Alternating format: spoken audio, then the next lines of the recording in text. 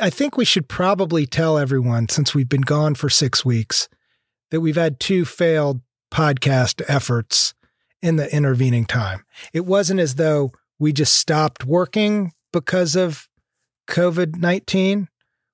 We tried to keep working. It just didn't work out for us in the way that we'd hoped. Yeah. Yeah, that's right. We tried to make episodes that addressed this crisis head on in some way. We attempted to try to make our podcast responsive to the gravity of this situation, and just kind of hit a wall in terms of what we were able to achieve. Yeah. It doesn't make any sense to try to say anything coherent about COVID-19 right now. It's sort of like, wondering what specific mechanical problem went wrong as your plane is crashing. No one does that. That's an insane thing to do. You just scream and, become very religious. So instead of we were going to do a specialty COVID episode, and we're not doing that. We're just coming back as though nothing happened, because isn't that what we all want? We just want to pretend that nothing ever happened. And that, you know what I say, back to work, open all the businesses now. Have our aspirations for the show changed in any way in the aftermath of all of this? This is supposed to be season 2. We're supposed to be well on the road to season 2 at this point. And what's actually happened? Remember when we came back from Christmas break and we said we're going to have guests, and we have some big ideas, and we're going to make some changes in the show, and there was a reason for being for this second season. Now it's just another episode in a new reality. Yeah. The world accelerated into the turn, and we're just being our blood's being pushed to the left side of our body from this. Does it force, and we're about to pass out. Nothing makes sense. Just holding on for dear life. Does it make sense to have seasons anymore? One of the things about the COVID experience for me is sort of a different relationship with time. Marking time seems to matter less. I do have meetings that I have to arrive to on time, but days and weeks sort of just slip into one another. And it's difficult to give shape to the passage of time in the same way. Yeah. I think that's absolutely true. A lot of people have noted this, one of the most commonly described effects of drug use is time dilation, where things seem to go more quickly or more slowly than they normally do. And what the reason that happens is because your relationship, your phenomenological relationship to reality has been altered, and you haven't gained enough stability to experience time as a uniform unfolding of events or moments, right? And so everything, time, our experience of reality right now is moments of incredible quiet and boredom one moment, and then, oh my God, the world is on fire and exploding the next moment. There's everything is just sort of mixed up, right? And well, I've got an idea then. Destabilized. In that spirit, season 2 is over. This is the beginning of season 3. This is a season infinity symbol. There is no before and there is no after. There is only the forever now.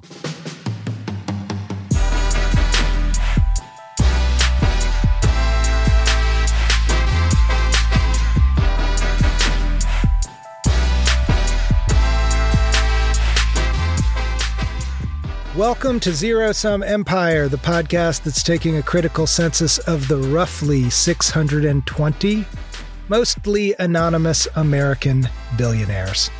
Yeah. Welcome back, everybody. We got a couple of billionaires today. Some of you may have heard of, some of you may not have heard of. You're a big fan of New York City gossip magazines like Vanity Fair. Then you've probably heard of a number of the people that we're going to talk about. Yeah, that's true. Especially today, who are people who get talked about in those magazines. It's like it's like a weird, it's not that weird, right? Because New York City is a locus of wealth. And I don't even know really to what extent these things exist anymore. But like in the 80s and 90s, like gossip about rich people was like more widely. That was the era that gave rise to Trump. I mean, it's true. That is the deep history. That's the prehistory of the current moment. Maybe that's what's interesting about it. But yeah, it's like that moment, like, I don't know, salacious magazine articles about misdeeds of the rich and powerful. It's so not different right now. It isn't. I guess they're just different media. The information's delivered in different media channels because magazines are dead. I guess that's all I'm saying. All right. Let's do the news. Billionaires in the news. So I'm actually sick of talking about Ray Dalio. Every episode, Chad wants to say some shit about Ray Dalio. I love there's him. Maybe some new there's maybe some new angles, like the LinkedIn thing's kind of funny, but I really am tired of it. However, there is a new variation on the Dalio theme that is probably better than anything that we've talked about so far. It's true. And this video that you have turned me on to can only be described as next level. It is. It's how are we going to run this? So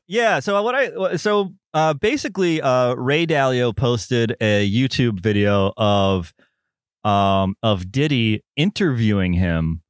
And asking him questions about his book. In 2017, he wrote a book and he's trying to like sell himself as this super business guru. And he wrote his book of principles. It's like a 600-page book of his principles for like being good at business. And it's also an app. Did you know it's an app, Joe? It's a free app that you can download in case you need principles on the go. Have you downloaded it? I did. I did download it. I thought I would read the listeners some principles because like it's deep stuff. It's very good. Like I think the first one that comes up is embrace reality and deal with it. And under that, there's actually a sub principle. And that sub principle is dreams plus reality plus determination equals. What do you want to guess what it equals? Equals success. That's right. Yes. Oh God. You did it. Oh my God. Wow. Yeah. What can I say? I mean, I'm just a natural entrepreneur. I don't know. Maybe you are a business genius like Ray Dalio. Oh, yeah. That formula. Yeah, that's success. Maximize your evolution. Own your outcomes. Diagnose problems. Let's just talk about Diddy. I can't deal with this shit. Yeah. Let's talk about Diddy. So, listeners of the show will know what I'm talking about. Just drivel. Just absolute, utterly empty drivel. And it's very funny to listen to Diddy ask Ray Dalio about this. So I thought we could play some clips because I think it's pretty entertaining. So the first clip is really just like giving you a sampling of what this conversation is like. And I'm just going to play about a minute here. And I think that you'll appreciate. How is this in the news? It's just happening recently. Well, yeah. Okay. So to be perfectly honest, this actually happened about 6 months ago, but they just released a second video, I think last month, and I came across it. So it's in the news as far as we're concerned. It's new to us. Yeah. And also we just don't want to talk about coronavirus right now. So Diddy. All right, let's do it. And I wanted to ask you a couple of questions straight from the things I highlighted in the book. First thing was, so what's your definition of radically open-minded? Is to simultaneously have an opinion, like let me give you this, that you think it should go this way. Yes. And then you say to yourself, how do I know I'm right? Maybe that's wrong. Is that as good as I can be? And then the capacity to hear and then challenge. So somebody comes up to you with an idea and says, okay, let's do this. What do you think about that? To harvest the best around you, but sorting it with your own mind. So I say to be open-minded and assertive at the same time. Don't give up your assertiveness, but to be curious, like, am I harvesting the best? Because the biggest thing that most people have, their problem, is they get so opinionated that they can't take in. And the worst problem is the worst tragedy of mankind, almost any individual, is that they're attached to opinions that are wrong and they don't want to have them stress tested. Okay. So can I say something? Yeah. You get it. I'll just stop it there. Yeah, you get it. Like the more generous part of me wants to imagine that Diddy is somehow punking Dahlia.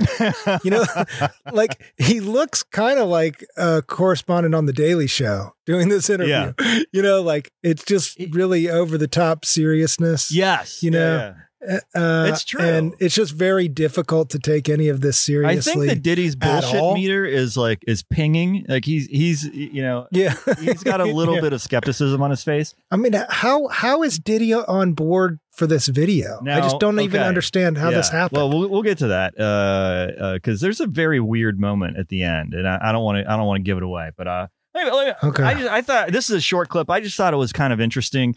So this is where Diddy asks Ray Dalio how he can be sure that he's hiring the best people. We live in a time where people know how to give really good interviews. So as I've been building, I've been fooled a couple of times. I've written out a very detailed spec sheet. They may say they understand it, but then when and they have given me the appearance that they understand the job and they do a stellar interview. But then, you know, when we're 3 months into the trenches. Yeah, I don't think, here's the deal. What you do is you use the personality profile testing, background checks, and the resume. And I do a thing which you call a reverse 360. So to find out not just their resumes, but to find out everybody who knew them in the past.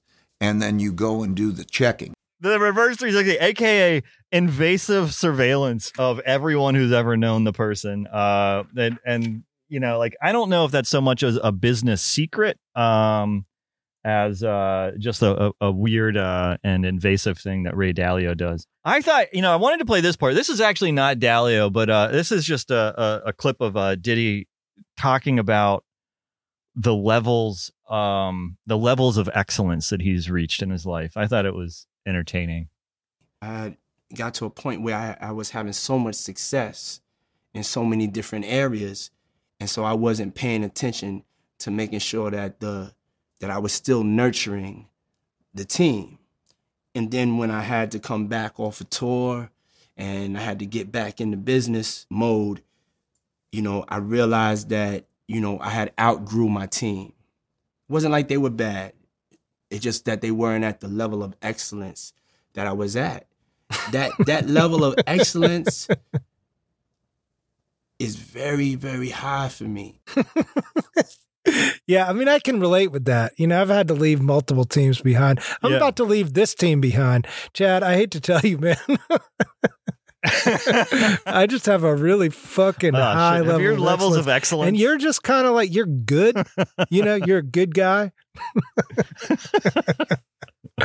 So I'm just gonna play one more. I won't belabor this. We'll put the link in the show description, and I you know, if you want to I watch what I think is a pretty entertaining and funny video. Check it out. This last clip is just like, after all this, we're about 22 minutes into it now, and we're nearing the end of video number one. And Diddy wants you to know that this is not an infomercial for Ray Dalio's book. He wants to be crystal clear that what you are watching is not a commercial. So I thought I'd let him make the case. I want everybody to know how pure this relationship is, and you know, this is the only ulterior motive that we have is to empower people through the information of your journey and all the things that you've learned, which we all have to go through as being successful entrepreneurs. So it's official right now. Principles is required reading. If you are becoming an entrepreneur, you're an entrepreneur. Doesn't matter if you're 8 to 80, you know, it doesn't matter. You could always, it's never too late to start. and like this is why Ray Dalio is my favorite billionaire so far, because like every once in a while he'll like write a 5,000 word LinkedIn post that says like, I went into deep study for 18 months and I discovered something that anybody could like look up on Wikipedia in 5 minutes. Like, you know, like he'll go into like 18 months of deep study and emerge with just like the, like, you know, buy low, sell high or something like just like the most obvious stuff. And you know, and I love him and I hope he comes up more, even if you don't like him, Joe. Dude, I hope he comes up less. It's going to be hard to top this.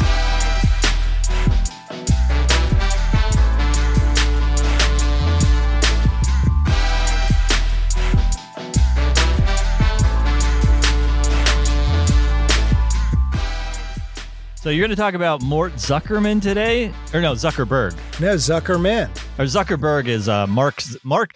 I wonder if they ever get confused. Zuckerman was the Zuck before the Zuck. Zuck Prime. Yeah. But yeah, Mort Zuckerman is a big time real estate guy. He's been in the high profile business world for decades. Had you heard of him before now? Yeah, I'd heard his name, but that's about as far as it goes. I don't know. I don't know if I'd heard of him or not, but having researched him, it's one of those moments where I feel like I should have heard of him because, you know, on the spectrum of billionaires that we cover on the show, he's way out toward the more public end. He's well known for two things. First and foremost, although he has done many things over the course of his career, but the two things he's probably most famous for: one, founding Boston Properties, which is a publicly traded real estate trust, a REIT, which Chad, you've talked about on the show. Do you feel like you can, for the listeners who are newer to the show, give like a 20-second overview of what a REIT is? I think we've done this before, REIT but it's an acronym for Real Estate Investment Trust, and it's basically just the financialization of real estate. It makes real estate into an investment vehicle.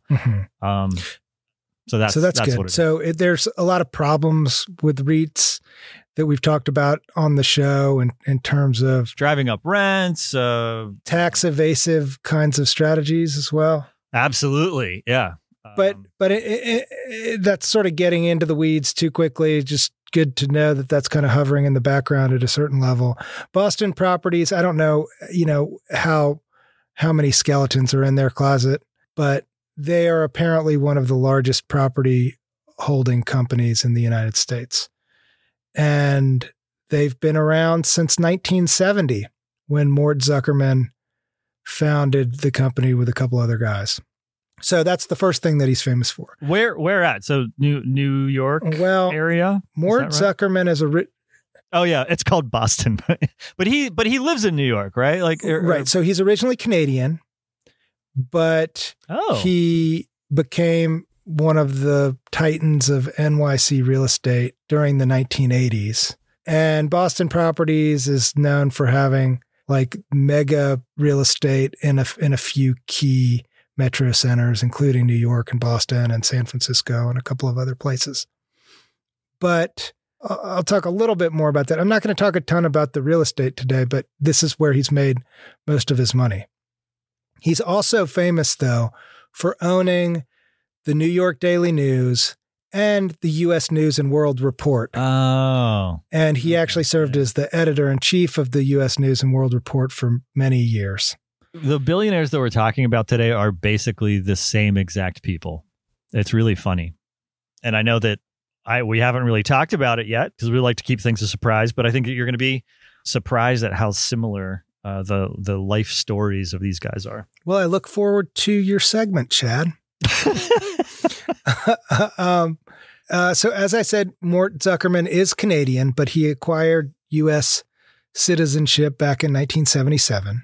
Among other things, he is in the skyscraper business.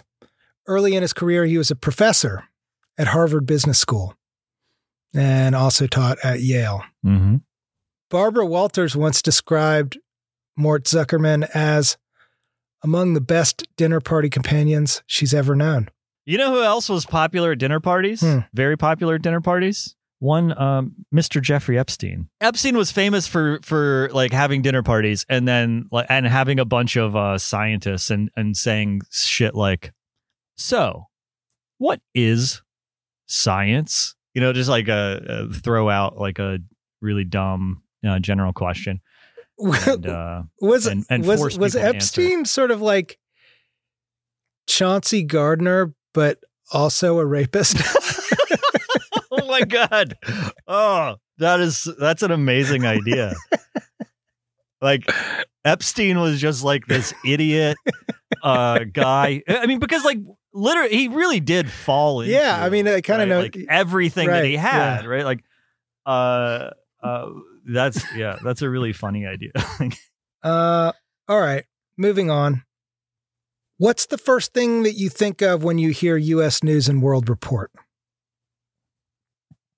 College rankings? College rankings. Obviously, we're biased, but I think that if you polled most people... Honestly, I don't know what else they do. I mean, do they have another function?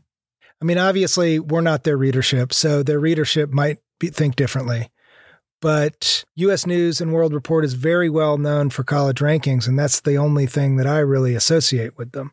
So the magazine implemented this college ranking system in 1983, and Zuckerman acquired the publication in 1984. Thus, the rise of prominence in the U.S. News ranking system really went down under his watch. And I'm going to talk a little bit about this U.S. News ranking specifically and the idea of rankings more generally. If I could guess ahead of time, I'm going to guess that they're super legitimate and very, very worthwhile and are a good way for young people to figure out what college. Well, that's for you to decide, Chad. Before we get into the specifics of their ranking system, maybe I'll just ask, how big a deal do you think they are? I mean, you're a college professor. I think they are a very big deal for people who are making decisions about what college to attend, right? Like that, it's a kind of pedigree, right?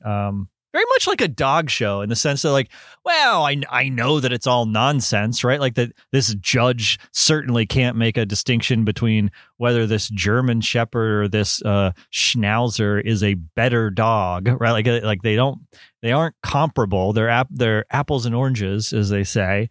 Nevertheless, I do know that like people put stock. Like people will pretend as if there is some sort of objective judgment. Well, so I think you're drilling right to the heart of the issue, right out the gate here. So, I mean, I would also argue that they are a very big deal.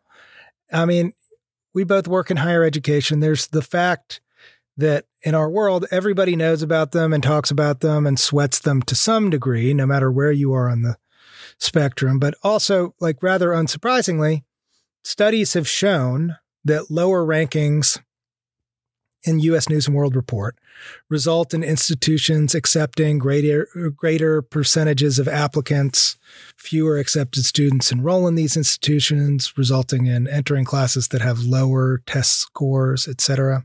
The U.S. News ranking system, in other words, is not just a measure. It's a system that actively works to produce and perpetuate certain kinds of outcomes.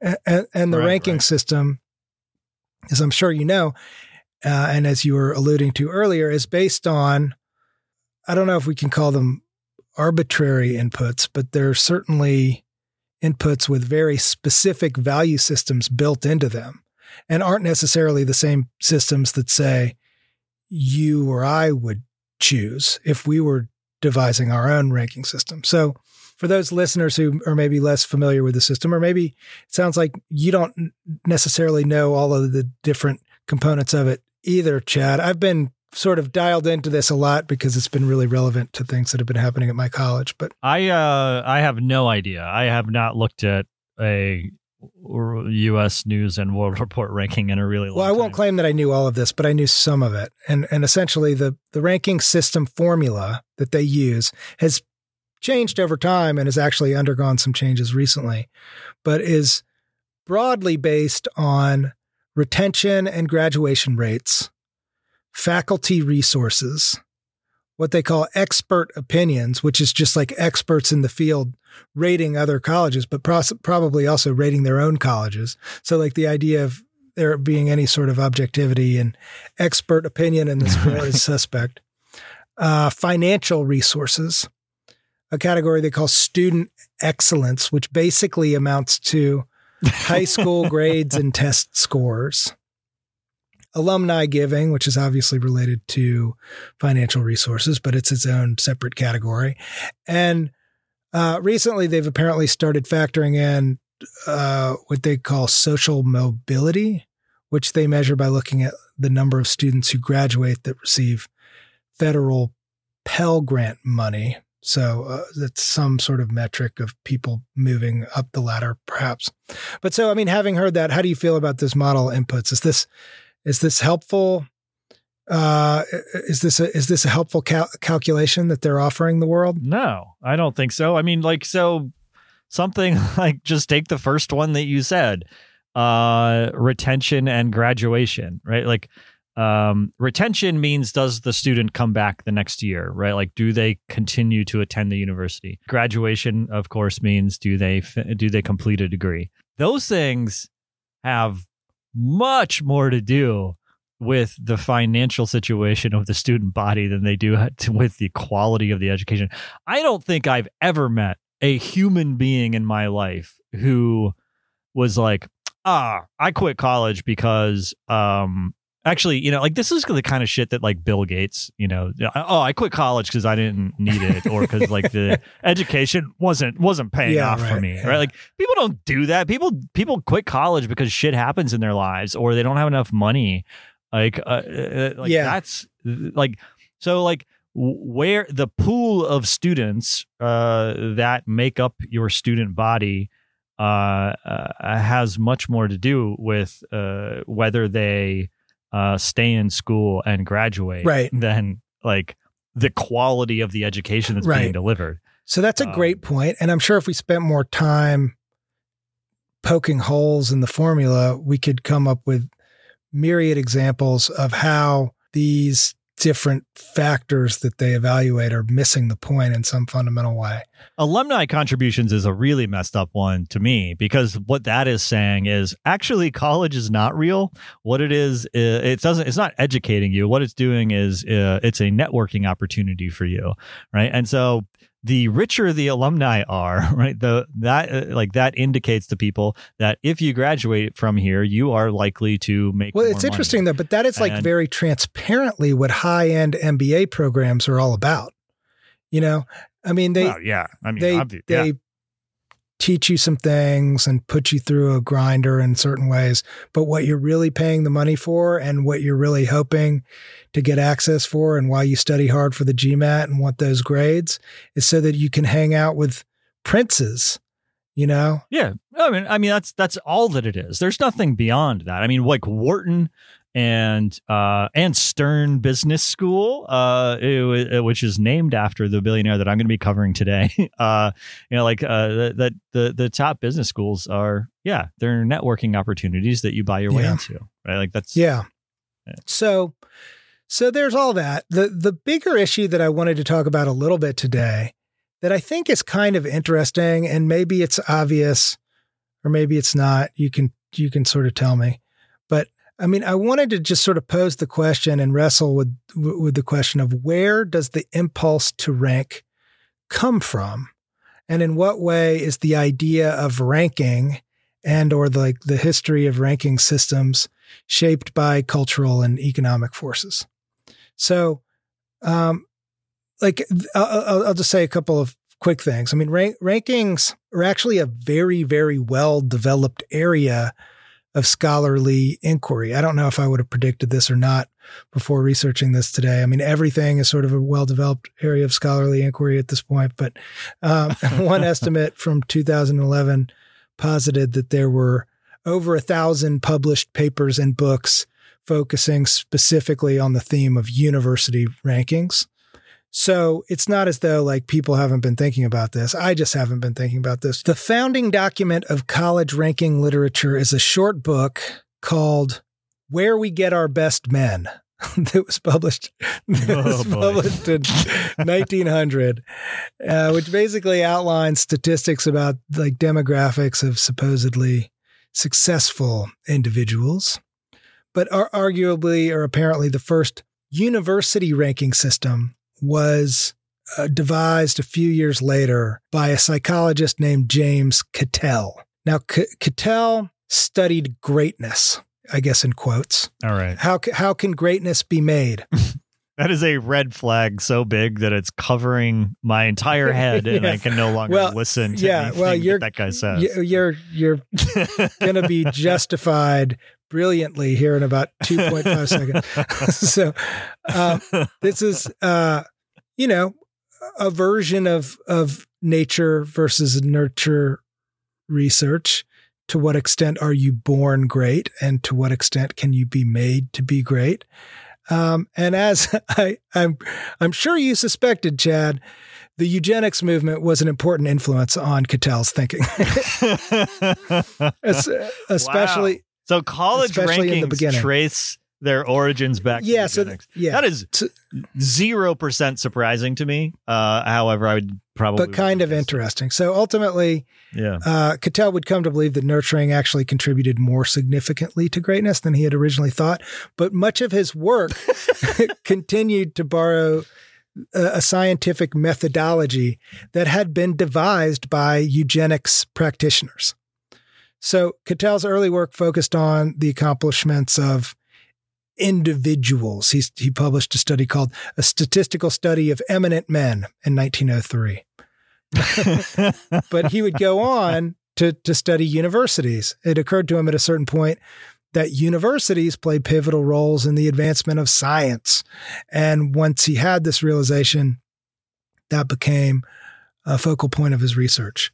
So one article that I read in preparation for this episode that we can link to in the show notes argues that Cattell's research is the beginning of this process of what we might refer to as like the calculation of institutional eminence or prestige. I sent you the article. I'm not sure that you got a chance to look at it, and I don't really need to go into the specifics. I did not. I'm sorry. It's okay. But the article essentially traces this history beginning with Cattell and shows how measuring systems came to describe and define a university's reputation. And it also draws out this connection between eugenics and current notions of academic rigor and, quote, research quality, like these terms and these ideas that I know that both of us find toxic in certain ways. And I think it's an interesting connection to think about. But maybe what's more interesting to think about is how the phenomenon of ranking shapes so much public discourse. It does. It's a way. So what rankings are, and everyone knows this, is a way not to award or promote individual greatness, to use that guy's term, but rather to ignore the unfortunate qualities of individuals and to funnel them into tracks where they can simply claim their birthright. So we'll take somebody like Jared Kushner as the perfect example. A dumb guy with nothing going for him except being rich. His father gives, $30 million to Harvard or whatever. And then he makes his way through with straight C's. That was he was a C student at Harvard.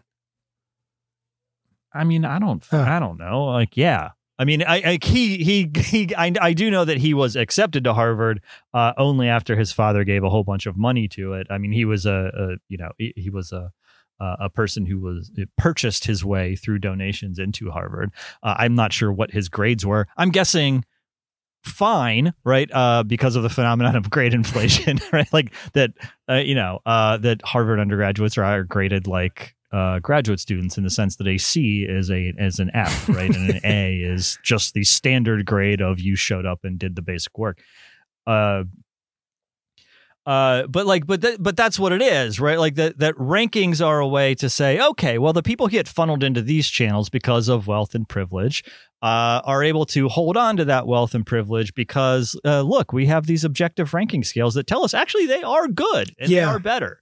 Like, are you going to argue with U.S. News and World Report and the fact that the schools have been given this pedigree? Who are you to say that Jared Kushner, because he has matriculated and he has received this piece of paper, this diploma that says he is a Harvard man. He is one of our great men, right? Like, and therefore he deserves everything that he's getting. Yeah. Right. Like, and that's how it functions to me, right? What the ranking system does is to paint the lines on the highway, right? Like, this is like, okay, you belong in this lane and you belong in that lane, and here's what the lanes are, and let's not get them confused. I think that's exactly right. I mean, I thought we'd just spend maybe 1 or 2 more minutes sort of like mapping some of the ways that works, or sort of trying to understand how this attitude has filtered into like the consciousness of our culture. So, like one way of doing this is just to talk about different areas of life where ranking systems dominate.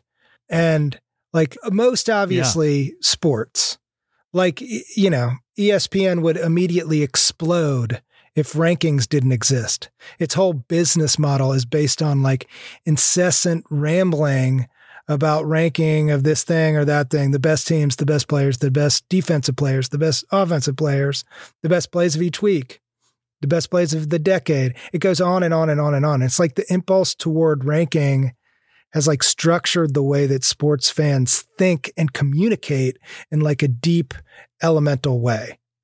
But like U.S. News is most well known for their college and university rankings, but they have other ranking systems too. You may or may not be aware that they have a rankings calculation for cultural influence. It's a system of how much a particular country influences like global trends. And, I thought you said insolence. Who's the most disobedient culture?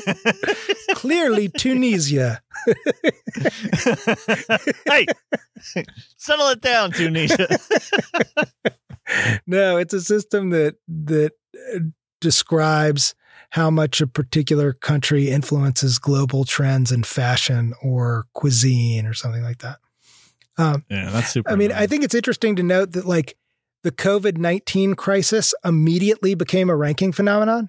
Like, I don't know if it was like you, like I was just like looking at the number of cases and the number of deaths for every country every day. And you could sort of see the uptick.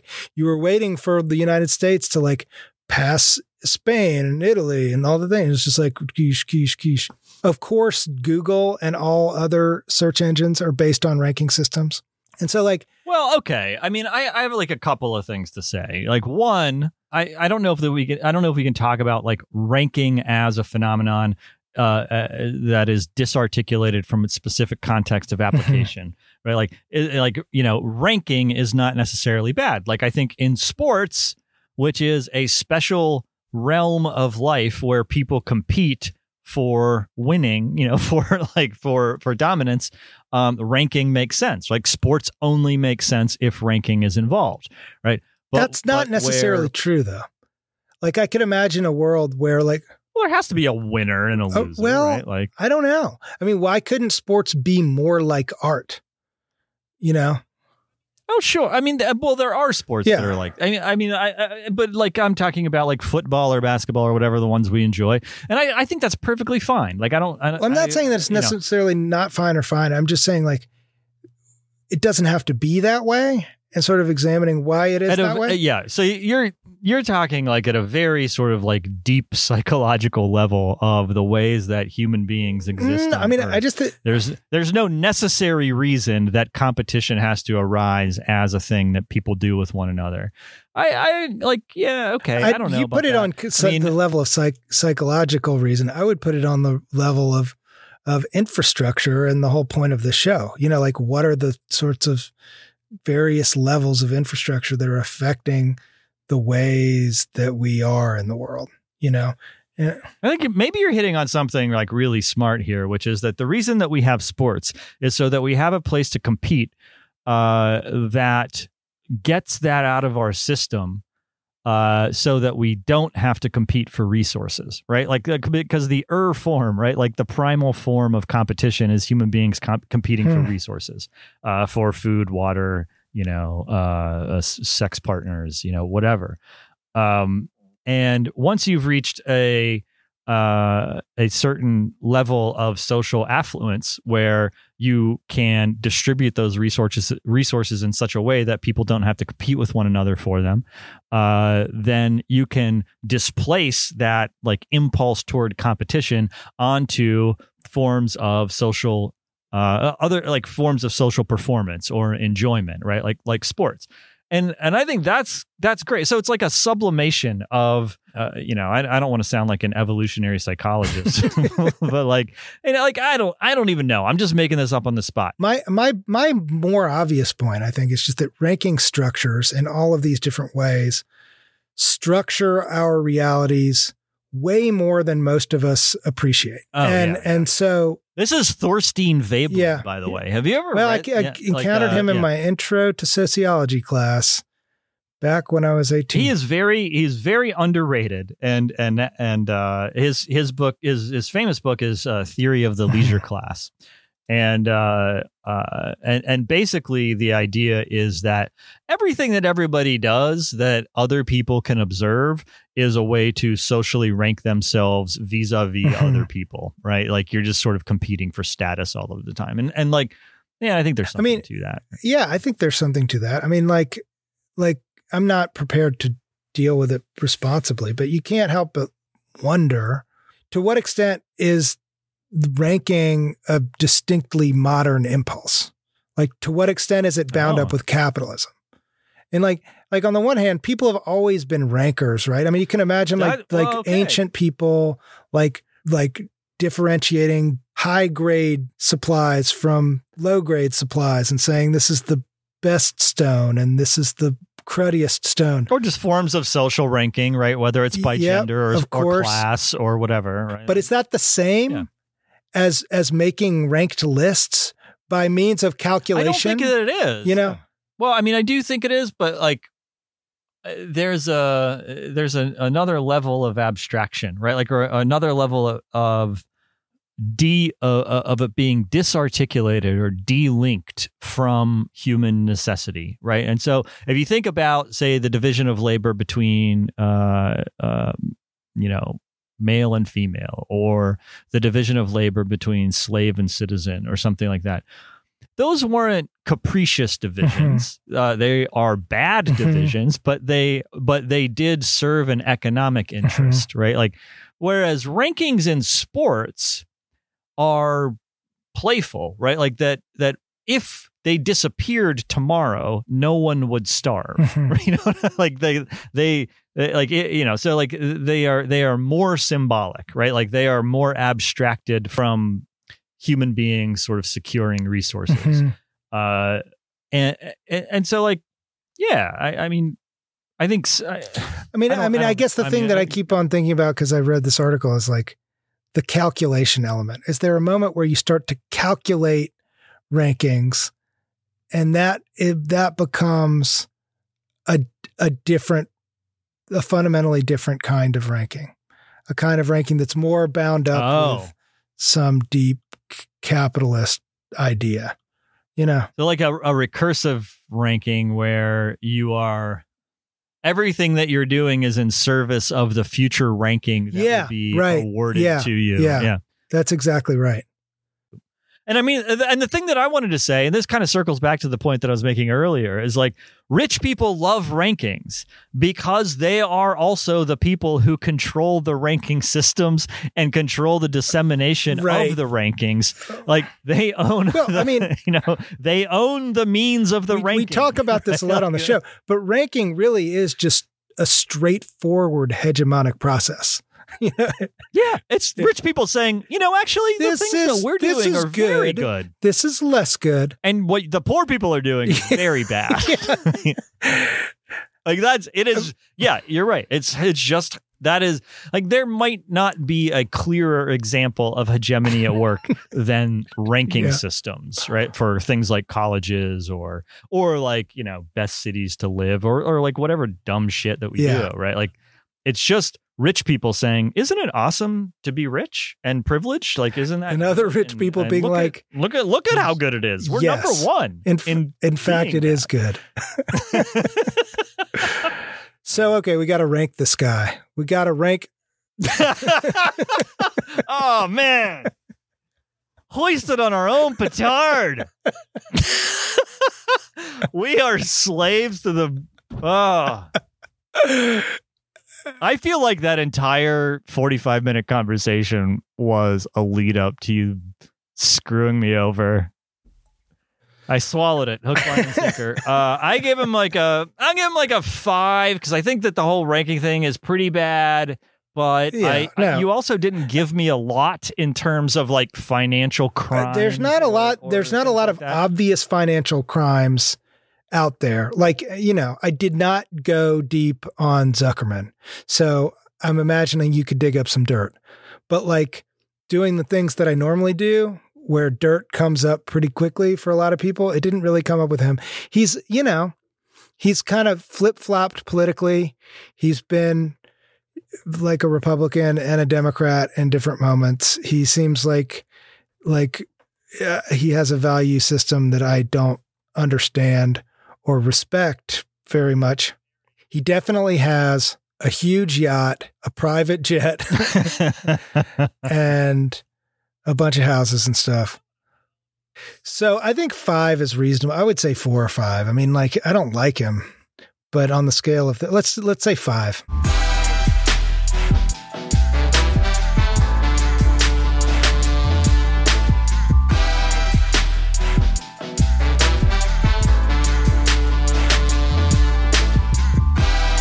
You ready to hear about Leonard Stern? Yeah, man. I'm talking about Leonard N. Stern, and the reason I'm emphasizing the N is because in researching him, I very quickly learned that there's another Leonard Stern named Leonard B. Stern, who was a well-known screenwriter and the inventor of Mad Libs. Really? Can we just talk about him instead? That's exactly the thought that I had. Is like, why did we not choose to do a podcast about people who invented things that bring us joy?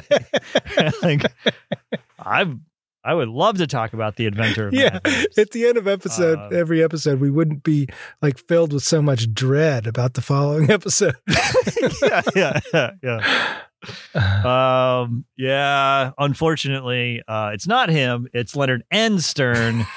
God damn it. Leonard N. Stern. He, very much like Mort Zuckerman, he is a real estate billionaire. They must know each other. The Leonard Stern? Oh, Mort Zuckerman. Zuckerman and Stern. But I guess the Leonard Sterns probably know of each other. Yeah, they must, right? Like, because you know that the billionaire Leonard N. Stern is sitting around Googling himself and being like, oh, why is every result is Leonard B. Stern? Leonard B. Stern is much more famous and deservedly so. He might, I don't know. Maybe he's a terrible person. I have no idea what his deal is, but he did invent Mad Libs. So anyway, I thought that I would begin the segment just with some pieces of information. I don't want you to assemble these pieces of information. So don't make any theories. Do not come up with a theory about who this man is based on these pieces of information. Okay. So I'll start with a quote from a profile in Bloomberg Business Week from 2004. Quote, "Fighting back is the name of the game, and Leonard Stern still has a sharp left hook. Just 5 feet 6 inches tall with a taunt."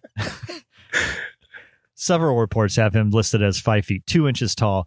And this is not meant as an insult to my short brothers out there, but I think 5'6" is an overestimation of how tall he is. Just 5 feet 6 inches tall with a tawny sculpted face and a salt and pepper temple. Also, sculpted face. He once, I believe, sued someone for saying that he had a lizard-shaped head. How could you sue someone for that? Yeah, which if you Google a picture of him, we haven't talked to our lawyers. He can't say anything about it. Yeah. With a tawny sculpted face and salt and pepper temples, he can morph from a seductively charming gentleman. Quote, this is Leonard Stern talking right now. Quote, I'm a toucher, emotionally and physically, he says, into a shrewd, tough-talking business. What? Okay, Oh, yeah, I'm a toucher. How? I mean, who of us has not? Whomst among us has not said to a female interviewer, "I'm a toucher, emotionally and physically." This must have been in the 1980s. No, 2004. Okay, moving on. That's one piece of information. Moving on from that. Here's another quote from a New York Times article in 1973. So moving way back in time now, 1973. Mr. Stern owns a cooperative apartment at 990 Fifth Avenue, a summer home in Atlantic Beach, and an apartment in the Virgin Islands. Okay. Having a place in the Virgin Islands, just fine. You can do British that. or U.S.? U.S. Virgin Islands, not a crime. However, I won't say anything. Let me just move on to the next piece of information. Leonard Stern was also in Jeffrey Epstein's Black Book. Uh-oh. But, lots of people. So you're asking me not to draw a connection between Toucher Point A and Epstein Point B? Like, it's hard not to. No. I mean, I'm not here to tell listeners what to think. I'm just here to say, don't be hasty. Yeah. And lots of people are in the Black Book. Many people. Here's it. Let me read another quote. Maybe this will change things for you. Quote, after his divorce from Judith in the mid-1980s, Leonard, quote, dated widely, according to New York Magazine, even throwing singles parties for friends to meet new potential mates. In his late 40s, Stern had a style that differed markedly from the reserved, buttoned-down senior executives of his generation. He liked cigars, good food, and to dance.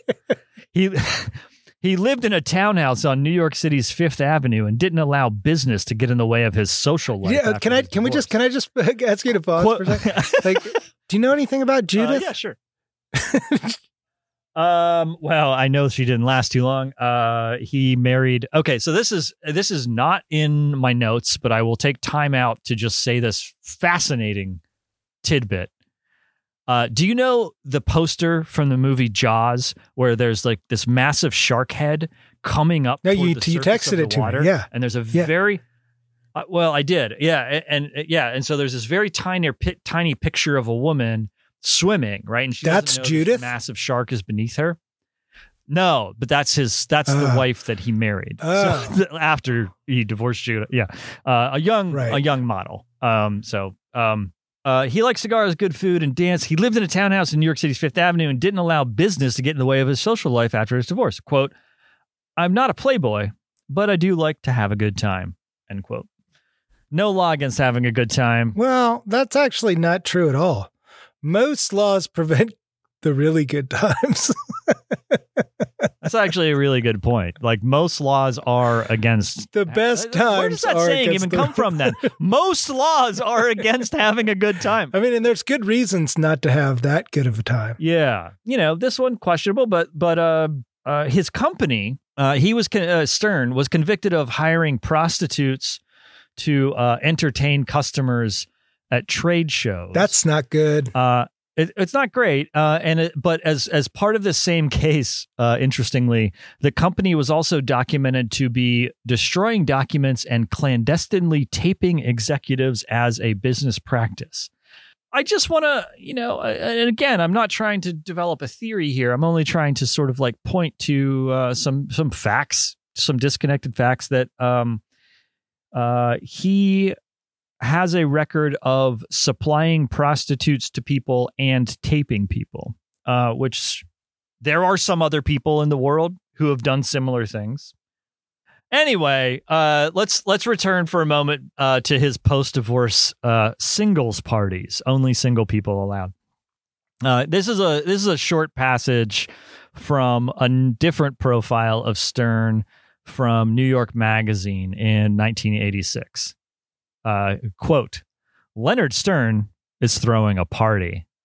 100 or so people are milling around in his Fifth Avenue limestone mansion, wandering past the Van Gogh, the Monet, water lilies no less, and the antiques.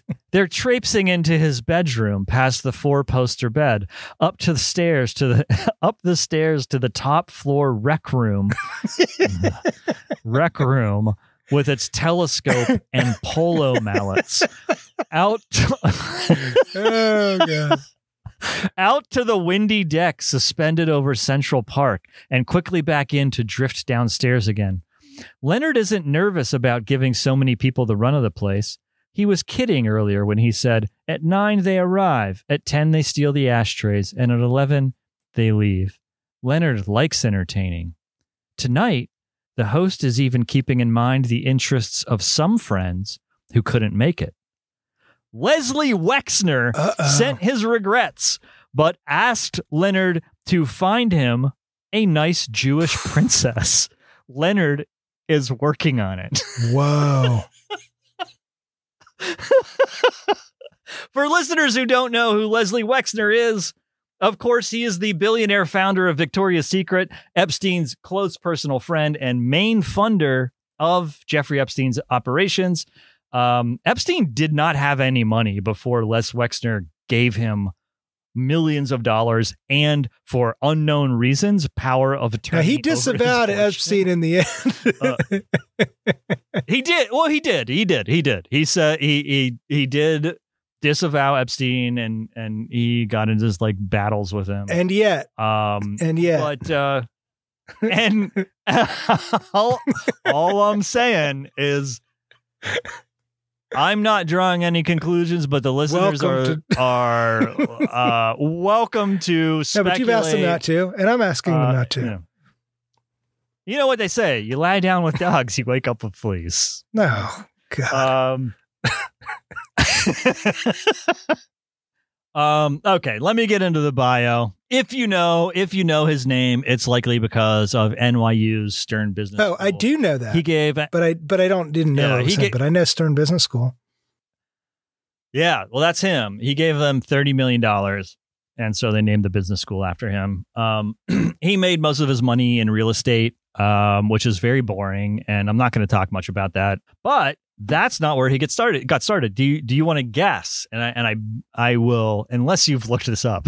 I guarantee you cannot guess where he got started. I'm going to take a stab in the dark. What can you give me the decade where he came up as a businessman?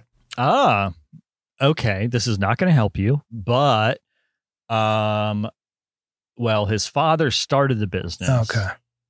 In the 1920s and 30s. All right. See, I was going to say car washes, but nope. That's not going to happen. No, I'm not going to say that now. No, I'm not going to say that. It's never going to happen. Oh, you want another guess? That wouldn't count as a guess. I was saying how your piece of information has gotten me one step closer to the actual industry. You don't think I could get it even with 20 questions, huh? You think it would just be impossible for me to get there? We could just spend the whole segment me playing 20. We could do the whole segment playing 20 questions, but really the payoff is really minor. What is it? Because the answer is bird seed. Huh? That's I don't know how minor that is. So bird seed is what gave him basically the startup capital to start $1 billion real estate business. So it's not. He didn't become a billionaire from bird. No, but seed. It's an interesting origin story. It is, and the origin story is very fishy. I'll go over it really briefly. So, Leonard Stern's father, Max, immigrated to the United States, penniless apparently, except he came to the United States with somewhere between, and I read different reports, somewhere between 2,500 and 5,000 canaries. What I'm curious about is how a guy who is penniless pays for 5,000 canaries to be transported across the Atlantic. That's a little bit weird. Also, he had the canaries, because someone owed him a debt. And I'm putting up air Dude, quotes this in is my just like a fingers. this is a prehistory of Tiger King. Yeah, I know, right? Like this is that level of weirdness. It reminds me, like, is it Dumb and Dumber with the I said doll hairs, not dollars. Like, oh, actually, I owe you canaries, not money. Like, who would even accept that? And as you know, that's pretty wild. So. But I did want, the reason I'm bringing this up is because that's actually, there is an interesting aspect to it that relates to COVID in the sense that like those canaries would have been absolutely useless to him, except for the fact that he had this like small canary selling business or whatever for a while, I guess quite a while, like 10 years, 12 years. And then World War II came along and a number of events converged to make birds more desirable pets. Namely, there's a shortage of kennel help and the closing down of a bunch of kennels, plus a government ban on the use of tin for dog and cat food containers. Dried kibble was not invented yet. I believe that was a product of the 1950s. A ban on tin for pet food containers led to people getting interested in bird. Like they couldn't have dogs and cats. Can I just interrupt and just say how like this is the thing that I'm maybe in some ways most interested in. I could just spend my life like learning case studies of how your environment changes so that your way of understanding the world is completely fucked. And that's exactly what COVID is doing to everybody right now. But it just basically like strips you of the idea that you have like really any degree of agency in the universe. I mean, you have agency in just like the tiniest, most compartmentalized way that's so fragile. And as soon as that's like altered by all of these forces beyond your control, you're completely helpless. Suddenly we're all putting birds in our house for some reason and nobody knows. Yeah, like, nobody could have predicted that. But that's what we're doing now. And so that's what happened, you know, and he seized, and he was also, you know, this was not just an accident. He seized the opportunity. He aggressively marketed the birds. He purchased a bunch of radio ads where the canaries sang along with organ music. And the selling point was they make this beautiful music for your home and that kind of stuff. And people started buying them. And he realized that the money was not in birds. The money was in cages and food. And that's where he really. But it's like also like every weird fucking bullshit thing that people get into is the example of some, I mean, maybe not everyone, but so many of them are the example of some like strategic corporate move. Like you've heard about the history of fondue. They just had like excess Swiss cheese that they didn't know how to handle. There was like a Swiss cheese mafia in Switzerland that decided to like remarket this whole that makes sense way of using cheese according to some old recipe that nobody gave a shit about. And then, you know, in the 1970s, all of these advertisements start appearing of like sexy people in ski lodges, like I've seen eating those, fondue. yeah. It was all just completely out of nowhere. They were just like, we need to get rid of this cheese. How can we get rid of this cheese? Turn it into fondue. I don't know. It's just like same deal. Yeah. Make it into a dip.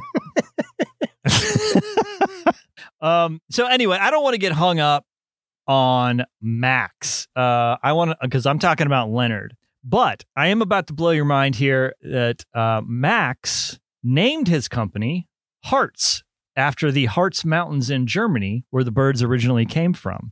And so Hartz, Hartz, the pet company, flea collars, pet food, all of that shit. That's where it comes from. Hold on a second. Wait, we're talking about the two guys. You're creating am I missing something? Why is my mind blown? Because this canary business turned into the multinational pet supply conglomerate Hartz. Oh. You would think that it would be called, I guess your mind was blown because you would think that it would be called Stern. I thought you were But- taking me back to the Mad Libs guy. I thought you were. Oh, no. That would have been a real that's twist. where my head was at. I was like, you're going to somehow connect these dots.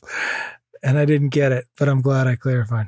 No. No, it's just that this is not an aside, but it actually was the creation of a very, very large company. And Leonard Stern, the billionaire that I'm talking about, actually took over the company when he was only 21 years old. His father handed over the reins to him when he was 21, and he became absolutely ruthless in trying to destroy all competition.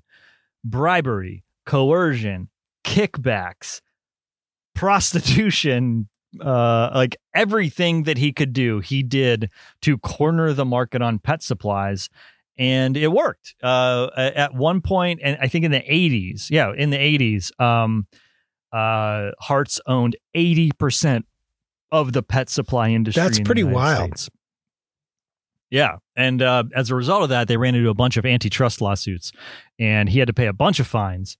He sort of took that to where he could, and then started diversifying his business pursuits. And he went mainly into real estate and bought up a bunch of property in the northern New Jersey, in the Meadowlands area. I'm sort of familiar with that area. I mean, Oh, really? Not that familiar, but Well, I mean, right. Now it's different in the sense that like it's a big residential area and shopping area and that kind of thing. But when he bought it in the 70s and early 80s, it was mainly known for being like a huge chemical dump, right? Like all of the sort of jokes that people make about New Jersey were about that area during that time. Just absolutely worthless, industrially ravaged land that no one else wanted. And he bought it. And, and then it becomes more and more expensive to live in New York after the dirty 70s, and people begin moving more and more to New Jersey, and the value of the property increases and increases and increases. So like a $10 million investment, I think, turned into over $1 billion, right? So like that was the level of increase that he was dealing with. that's a pretty smart investment. I guess so. Turns I mean, out. it could have easily gone the other way. Right. He got lucky. But that's everything. Yeah, It's smart in retrospect. What he did do that I think was actually smart is that he built there a place called Harmon Cove. Have you heard of Harmon Cove? Mm-mm. Well, it was the first outlet mall in the United States. He invented destination retail shopping. So now we've talked about the first mall and now Yes. the first outlet mall. Outlet mall. Yeah, that he invented that. That's interesting. Yeah. Although I imagine like it was a very historically sort of like delimited phenomenon, right? Like I don't imagine that. I mean, yeah, outlet malls are still popular or whatever, but they're clearly sort of zombie consumer phenomena, right? Like they're on their way out. Why? Who's going to drive 90 minutes to go to an outlet mall to save like 20% on a real retail deal that like you could find the same deal online? They exist and they're still popular, but they're clearly on their way out. But that's Are they more on their way out than like actual malls? They're probably about the same. I don't know. I mean, the thing that destination retail has going for it is that it's a thing to do with your kids. Like it's a way to get out of the fucking house. The thing that it doesn't have going for the it misery of your is that domicile. no one is allowed to leave their house for fear of dying. yeah, it's probably not doing really, really great at the moment. But I mean, if you think about like the American way of life, what could be more American than destination shopping, right? Like, and so it's probably like I'm taking a vacation to shop, right? Like that's the most American thing that there is. Nevertheless, I don't think they're too much longer. Anyway, that's where all his money comes from. New Jersey chemical dump real estate. And that's very boring. I do want to say something though. This is where I'm going to end up. Is that I do want to say something about his move into the publishing industry, because that resulted in some what I think are very funny things happening. Which is exactly what my guy did. You said yeah, this, full circle. That's what. They have very parallel lives. So the first thing, the most high profile thing that he did was to buy the Village Voice. And he ran that for a while, and he didn't mess with it too much, and it really wasn't a big scandal. He just kind of like, I don't know, would weigh in once in a while or something. But he also invested in a ton of other city weeklies, LA Weekly, City Pages, Seattle Weekly, Cleveland Free Press, Minneapolis City Pages. That's like all kind across of the country. interesting market to get into. Can you guess why? Because it makes a lot of sense. No, I can't guess why. Well, okay, so think back to your life in the late 90s, early 2000s. You're in college, You're maybe getting out of college. You're going different places in the United States. Yep. What are you doing when you're going to a new place? I'm searching for jobs. You're searching for jobs, You're but you're searching also for apartments and stuff. Apartments. And where do you search for apartments like before the internet? The classifieds. The city paper, right? the free papers that you can pick up. I got my second job from the classifieds. Oh yeah. Like in the paper, the local paper. I mean, I'm not sure if my father used to force me to like read the classifieds and apply to jobs in there. I'm not sure if it ever panned out to anything.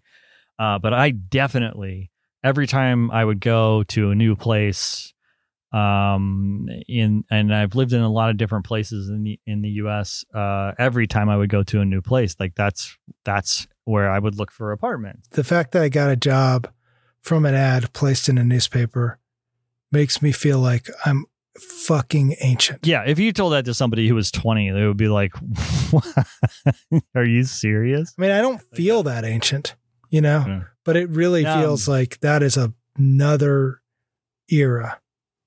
It is another era. And that's the thing that I think Leonard Stern missed, is that he was right on the cusp, because this was in the 90s. He was right on the cusp of that model becoming completely obsolete. And they all, all of those ventures just sort of like financially failed. He didn't make a bunch of money from weekly papers in cities. But that's interesting that he. That's not what it's about. Okay, what is it about? That's not what the story I'm telling is about. It's about his son, Eddie. Okay. This is where I want to remind viewers that I started this out saying that Leonard Stern is very similar to Trump in the sense that he has two massive fail sons who run his businesses, who are just way, way more interesting than he is. And the first one, and I'm not going to talk about Manny, that's his other son, who also has messed up a lot. But I'm only going to talk about Eddie. I know it's hard, Joe, to remember anything that happens in the news that has to do with Trump, because it's like a continuous stream of just stupid shit happening all of the time. I want you to search your memory palace. And do you remember, like, in 2015, this was leading up to the election, there was a story about a magazine that played a trick on a bunch of rich people to test how cheap they were by sending them like increasingly smaller checks from a fake rebate agency to see if they would cash them or not. And the story was that Trump turned out to be the cheapest of them because only him and one other person who was like a Saudi prince cashed the checks for the smallest amount, which was 13 cents.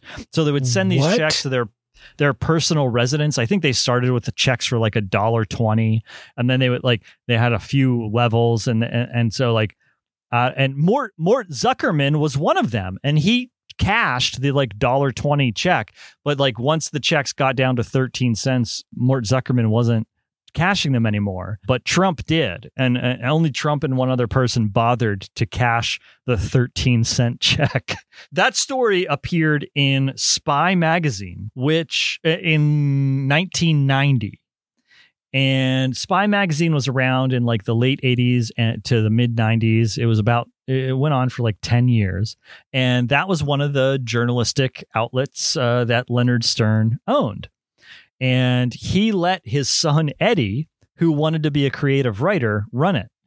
And Eddie even wrote for the magazine under a pseudonym of Julius Lowenthal. And in fact, Eddie Stern wrote that very story about the cheapness of the super rich. So this is a sort of interesting thing to me. Like Eddie Stern, aka Julius Lowenthal, the son of a billionaire, because Stern was a billionaire at that time, was writing articles in Spy magazine, a magazine that his billionaire father had given him, about how cheap rich people were and how they were willing to sort of like violate ethical principles to get tiny sums of money. Okay, so here's a quote from billionaire's son, Eddie Stern, aka Julius Lowenthal. Quote, "But just how money-loving are America's rich and famous? Sure, the mega wealthy are forever doing unseemly things to make a buck. Engineering hostile takeovers that leave companies hobbled with debt, for example, or erecting huge skyscrapers that crowd and darken already shadowy city streets, or denying their soon-to-be ex-wives an equitable share of their assets." End quote. Okay, so I want you to remember that quotation as we move into the real story about Eddie Stern. So that was all preamble. And he wrote that. So it's just basically being like, fuck you, Dad. Yeah. Well, it was more fuck you, Trump. And I'll get to that at the very, very end. But yeah, also fuck you, Dad. And we'll circle back. So shortly after Spy magazine went under, Eddie ran it into the ground. He started to work for his father. Because what do? Like, oh, I can't be a creative writer. I can't run this magazine. I'll just go work at my father's business. He instantly became a money-loving criminal of the kind that he was criticizing in the pages of Spy, to the point where he became the central witness in New York Attorney General Eliot Spitzer's investigation of what became known as the mutual fund scandal that took place from 2000 to 2003. Because he had an agreement with Spitzer? Yeah. He was under investigation and then he plea bargained or whatever? Yes, to an extreme degree. So the so-called mutual fund scandal, Eddie Stern was the main guy. He was the guy who was doing this crime in the worst and most flamboyant way. Like, I'll get into some facts in a minute, but like, he was the main person who was involved in this specific financial crime. He got off because as soon as Eliot Spitzer came to him and was like, "Hey, are you doing crimes?" He was like, I will rat out everybody." And he did. What? Yeah, he ratted out hundreds of people. Did he get at people above him? There wasn't really anybody above him there was one person above him in his organization, and that was his father, who, okay, again, this is alleged information, but like, there is some question to the degree to which Leonard Stern was aware of the crimes that were happening. It was taking place at Canary Capital, which was owned by Leonard Stern. Canary, we remember the Canaries, right? And Leonard Stern often spoke approvingly of Eddie's operations. And there's also some speculation in some articles that I saw that Leonard Stern is the, quote, unindicted co-conspirator that is mentioned in a number of court documents. I see. So I'm just going to give you a quick outline of what happened because I think it's actually pretty interesting. And this is, I'm drawing mostly from an article titled "The Secrets of Eddie Stern, : If you think you know how bad the mutual fund scandal is, you're wrong. It's worse." So Eddie Stern, he ran a hedge fund for his for his father called Canary Capital. It was very successful. In the year 2000, for instance, when the S&P dropped 9%, Canary Capital had returns of 50%. What? He had years. That's Druckenmiller level. No. This is far beyond. He had years where his returns were in excess of 100%. That is another level. He was like printing money for himself and his investors. Everybody wanted to invest with Eddie Stern. He was really great at being a hedge fund manager, but only because, and this is my theory, that all hedge funds are criminal enterprises, only because he broke the law. Sure. Yeah. So what was he doing? He was what was known as a market timer. It's sort of complicated, but market timing basically means that like traders have recognized like patterns in markets at this like really zoomed out level where you don't need to predict how well any specific stocks will do. You just judge whether the market in general is likely to go back up after a dip happens. So it's like, it's not an exact science, but it is highly predictive. So how do you do it? You just invest in indexes in specific ways? Yes, that is exactly right. Yeah. You invest in mutual funds. Yeah. Now, neither of us are investors. We don't know a lot about investing, but people have retirement funds through their jobs, and you're aware. If you try to take your money out of a mutual fund before like some term comes due, you get massive penalties. You're not allowed to day trade mutual funds. You're not allowed to be like, I'm going to put it in for 4 days and then take it out and not have to pay anything as a penalty. Like it's written into the rules of mutual funds, and in fact, it is illegal according to the SEC. So you know what a mutual fund is, but for listeners who might not remember, mutual funds are just sort of like bundled stocks, right? That peg their value to the market. So the market goes up, the mutual fund goes up, the market goes down, the mutual fund goes down. They are things that people invest in as retirement funds. And so you're not putting money in, taking money out. You're not sort of like doing this day-to-day, dealing with it. But this is what market timers like Eddie Stern did. They would watch for a dip in the market.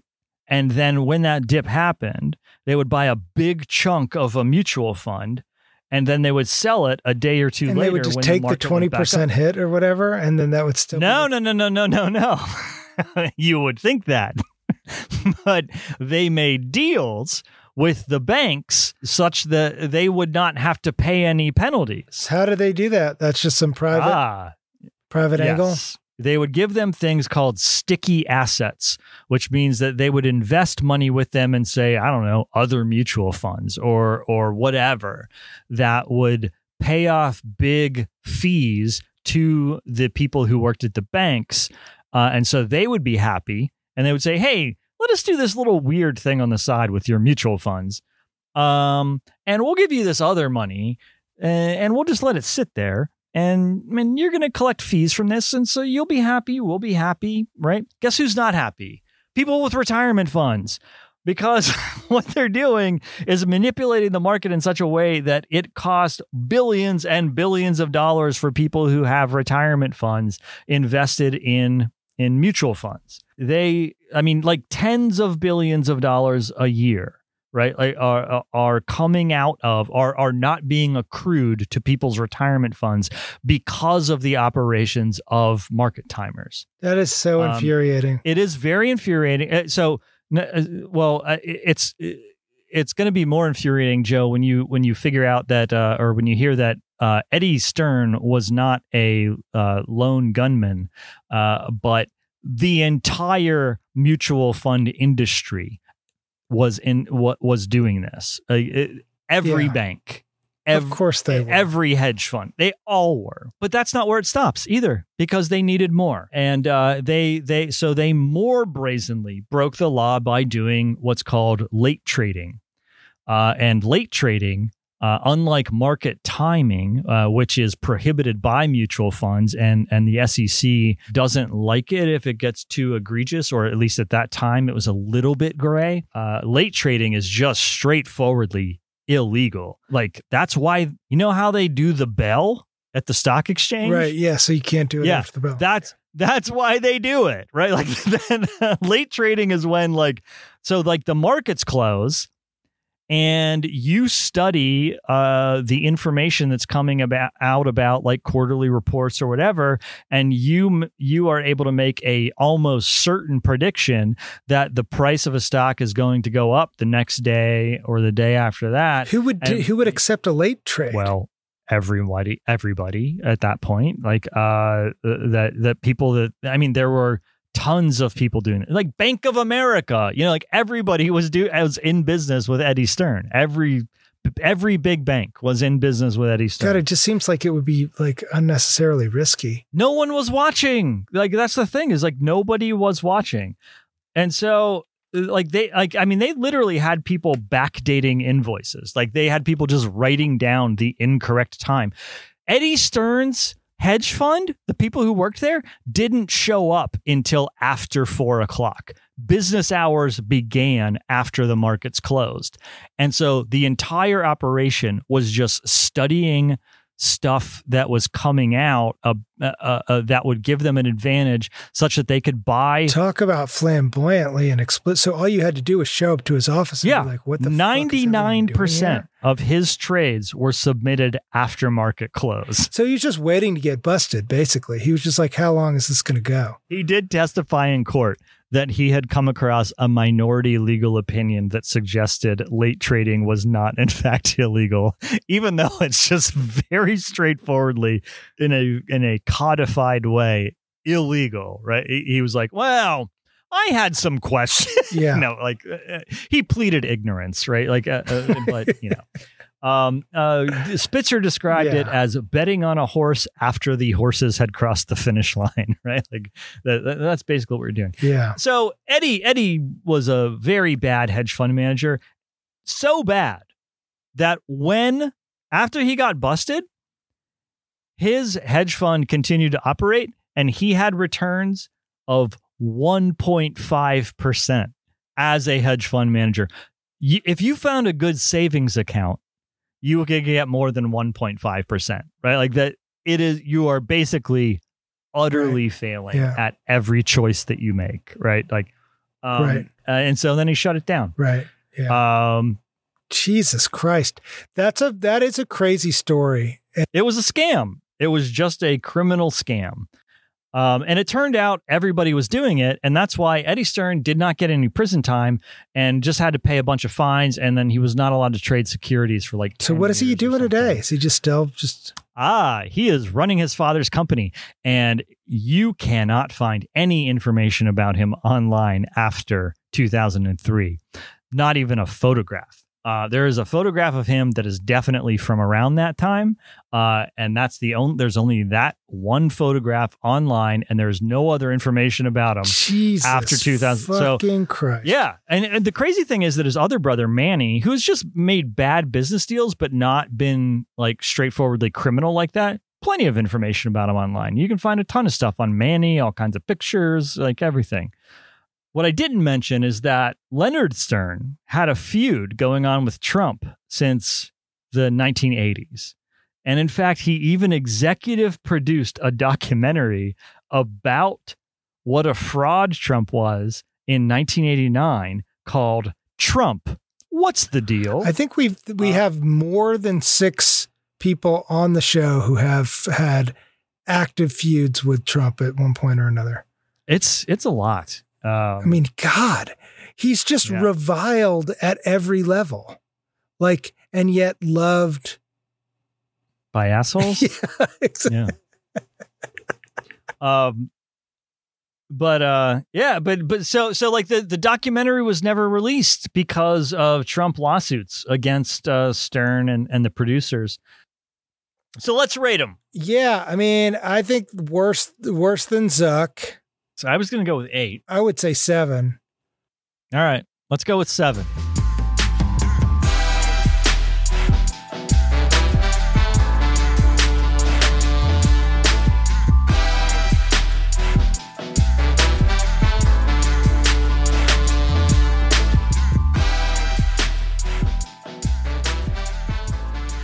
So we're at the end of the show, and at the end of the show, we pick the billionaires that we're going to be studying for the following show. And we spin our random billionaire selector, which Chad has on his end of the line. And I'm guessing you're queuing that up right now. I am queuing it up. Let me put in my special Excel random number generator formula. Feeling lucky today, man. Feeling real lucky. It's been a bad few weeks, been a bad few months. It's been a weird year so far. But tonight, yeah, I think I'm going to come up with a good roll.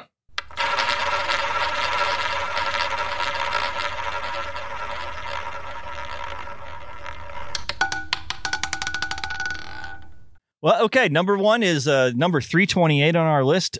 Jeffrey Lurie, owner of the Philadelphia Eagles, former professor of social policy, and outspoken owner of the Philadelphia Eagles NFL team. That's interesting. Not that we haven't already had many sports team owners on the show. I think like maybe the majority of people that we cover own one kind of sports team or another. But the Eagles, I lived in Philadelphia for a year, and I have a lot of close friends who still live in Philadelphia, or a few at this point. Okay. So that sounds like a possibility to you. Interesting. Yeah. All right. Let me reload my generator here.